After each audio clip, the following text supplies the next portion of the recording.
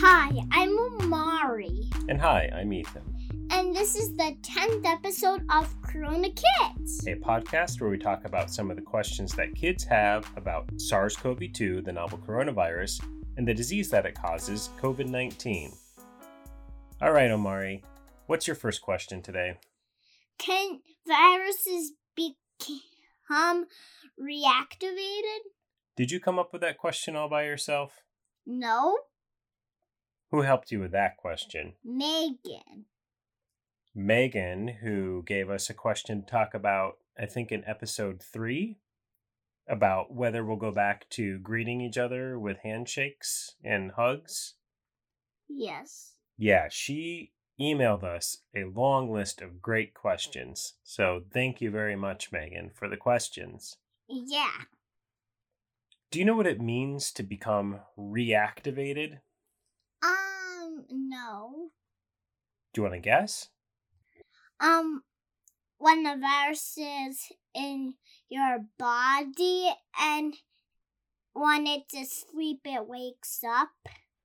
Yeah, sort of. I think in one of the episodes we talked about how some viruses can become latent or have a latency period in your body. And the really cool thing we talked about there is that sometimes when astronauts go to space, those viruses become reactivated.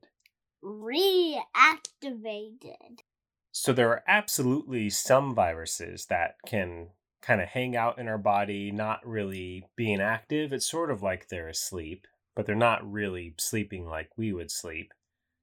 And then they wait for some sort of cue from their surroundings that they should become active again. Yeah, active. Do you think that the SARS-CoV-2 virus is one that has a latency period in people and can become reactivated? Yeah. You think it is? Mm-hmm. You think it's a good thing or a bad thing for us? Bad? That would be a bad thing. The early understanding of the disease is that it is not likely that the virus that causes COVID-19 stays latent in the body, but we don't really know for sure yet. If it did have a latency period, it could potentially become reactivated in the future. So someone who maybe has been sick with COVID-19 and gotten better in the future, if, for example, they traveled to space, probably unlikely, or something happened to their body that told that virus to become active again, what would happen? Get sick again? Exactly. So that's one of the questions that doctors are still trying to really figure out, is whether the virus can stay in the body even after our immune system has fought it off and we've gotten better. Yeah. Do you have any other questions that Megan shared with you that you thought were really interesting and wanted to talk about? Yeah. How has the coronavirus pandemic affected the food system and food workers? Great question. What do you think? Has anything changed about the way that you get food or what you eat? I can't really get food at or I can't stay at restaurants and eat food, but we can bring it home and not eat at the restaurant. So do you think that has impacted some of the people that work in restaurants? Yeah. How? I don't know. Well, are there special people who work in restaurants whose job it is to bring us the food if we're eating there? And yeah. Yeah. So wait staff, yep, or servers. Do you think that they have a lot of work right now? No. So that's been one impact, is that a lot of people who work in restaurants not just servers, but especially like dishwashers. There are special people in restaurants whose only job it is to try to keep up with all of the dirty dishes. They don't have a lot of work right now. Yeah. And that makes it really hard for those people to be able to support themselves and their families. Yeah. Right? That's one of the reasons why there are many millions of people right now who have lost their jobs. Yeah. So many businesses have closed, including restaurants. Now, where do restaurants get their food from? Enormous garden farm. Yes. How about farms? Do you think that farms have closed down? Some.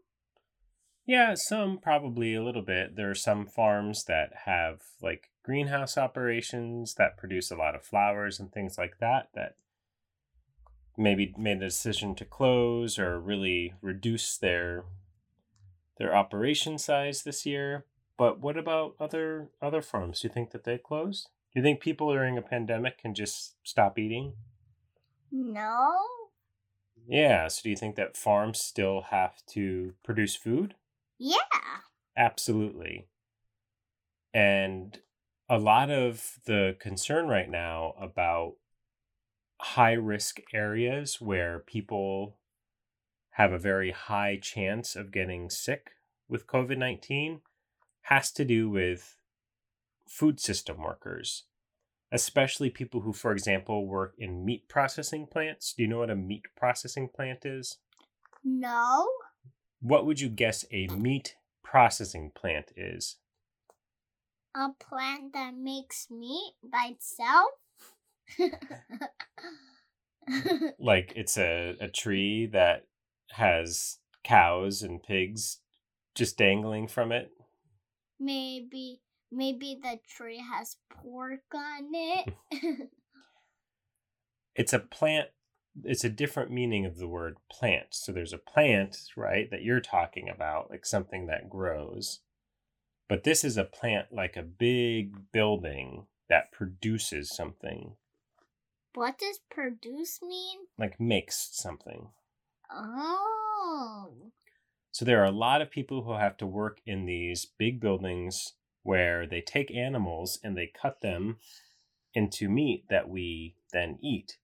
So it means that there have to be a lot of people packed really close together in closed spaces inside.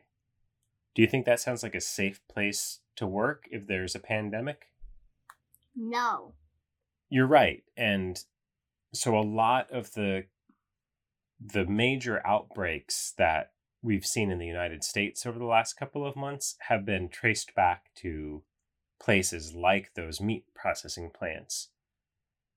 There are also concerns, like with vegetable farms, the people who work on vegetable farms in this country often come from other countries. Did you know that? Wow. There's a program called the H-2A visa program where people from Mexico, Guatemala, Honduras, and Jamaica especially can come to the United States for like 9 months at a time and work on farms. Okay. If they're coming from another country, do you think that they have a place to live here in the United States? No. Right. A lot of the farms that use H-2A visa workers have to provide those workers with housing, a place to live.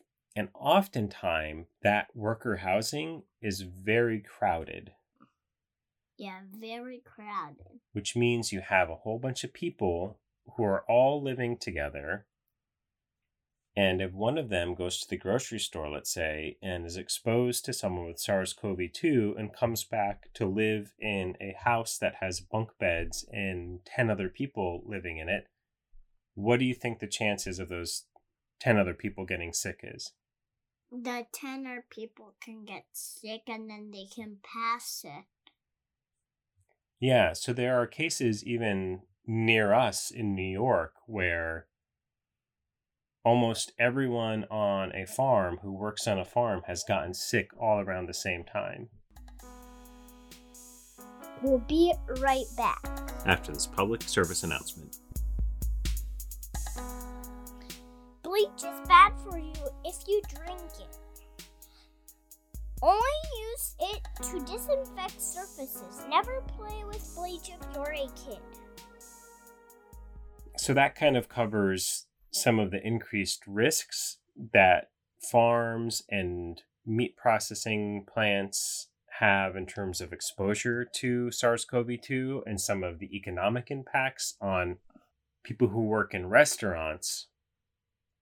There's also been a lot of changes since people are eating at home more in terms of pressure on restaurants to source certain items. There have been a lot of what are called supply chain disruptions.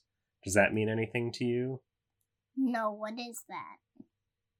It basically means that the usual places that businesses like grocery stores get certain items like toilet paper or oranges or cows or beef from cows or milk, that it's been hard for those suppliers to keep up with changes in who wants what and in what sizes. So for example, like back in March, there was all of a sudden all of these huge, like 20-pound bags of shredded cheese that restaurants and pizza places use that no one wanted anymore because restaurants were closing down. But people who wanted like a little teeny block of cheese for their home, they couldn't find that block of cheese. Or when you go to school, do you get a cup of milk? Yes, I get a cup. Like there's an open cup that they pour some milk into and then you drink out of that open cup? Yeah. At school I drink strawberry or chocolate milk and I just open one myself. It comes in a little box, right? Yeah, little, like this big. Yeah. When we're at home, do we usually get those little boxes of milk? No.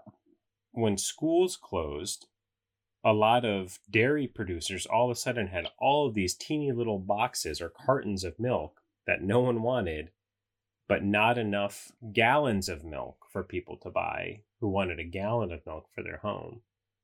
Yeah.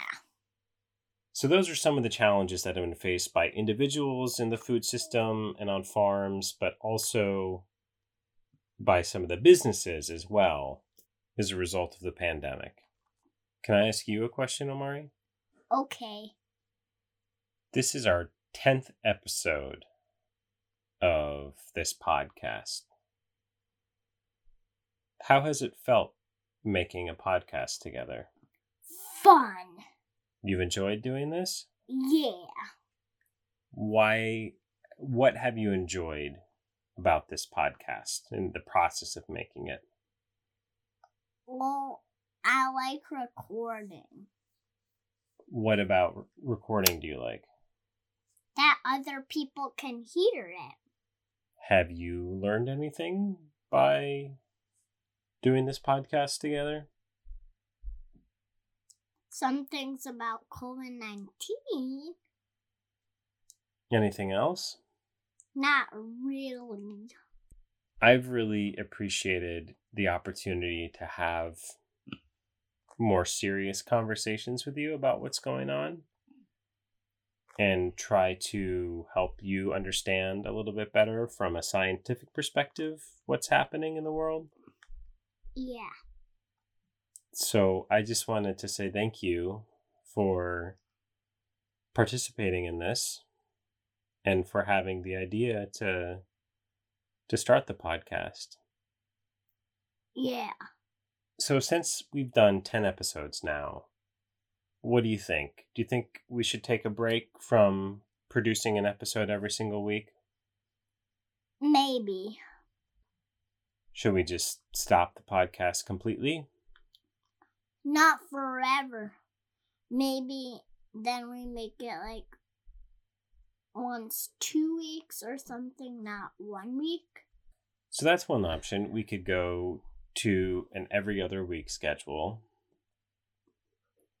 What about this idea? What if we do our next episode if and when someone calls in with a question for us to talk about?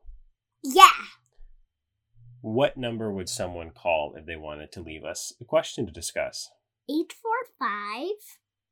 845-481-3620. Are we done?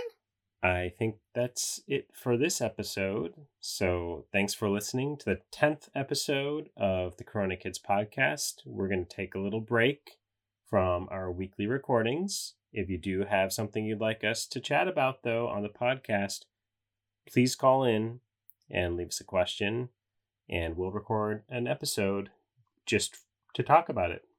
Or you can, if we didn't explain enough and you already did a question, then call in and tell us we should explain more. We can provide some clarifications or talk about a question in a little bit more detail. Yeah. Great idea. All right, take care and stay safe. Bye. Bye.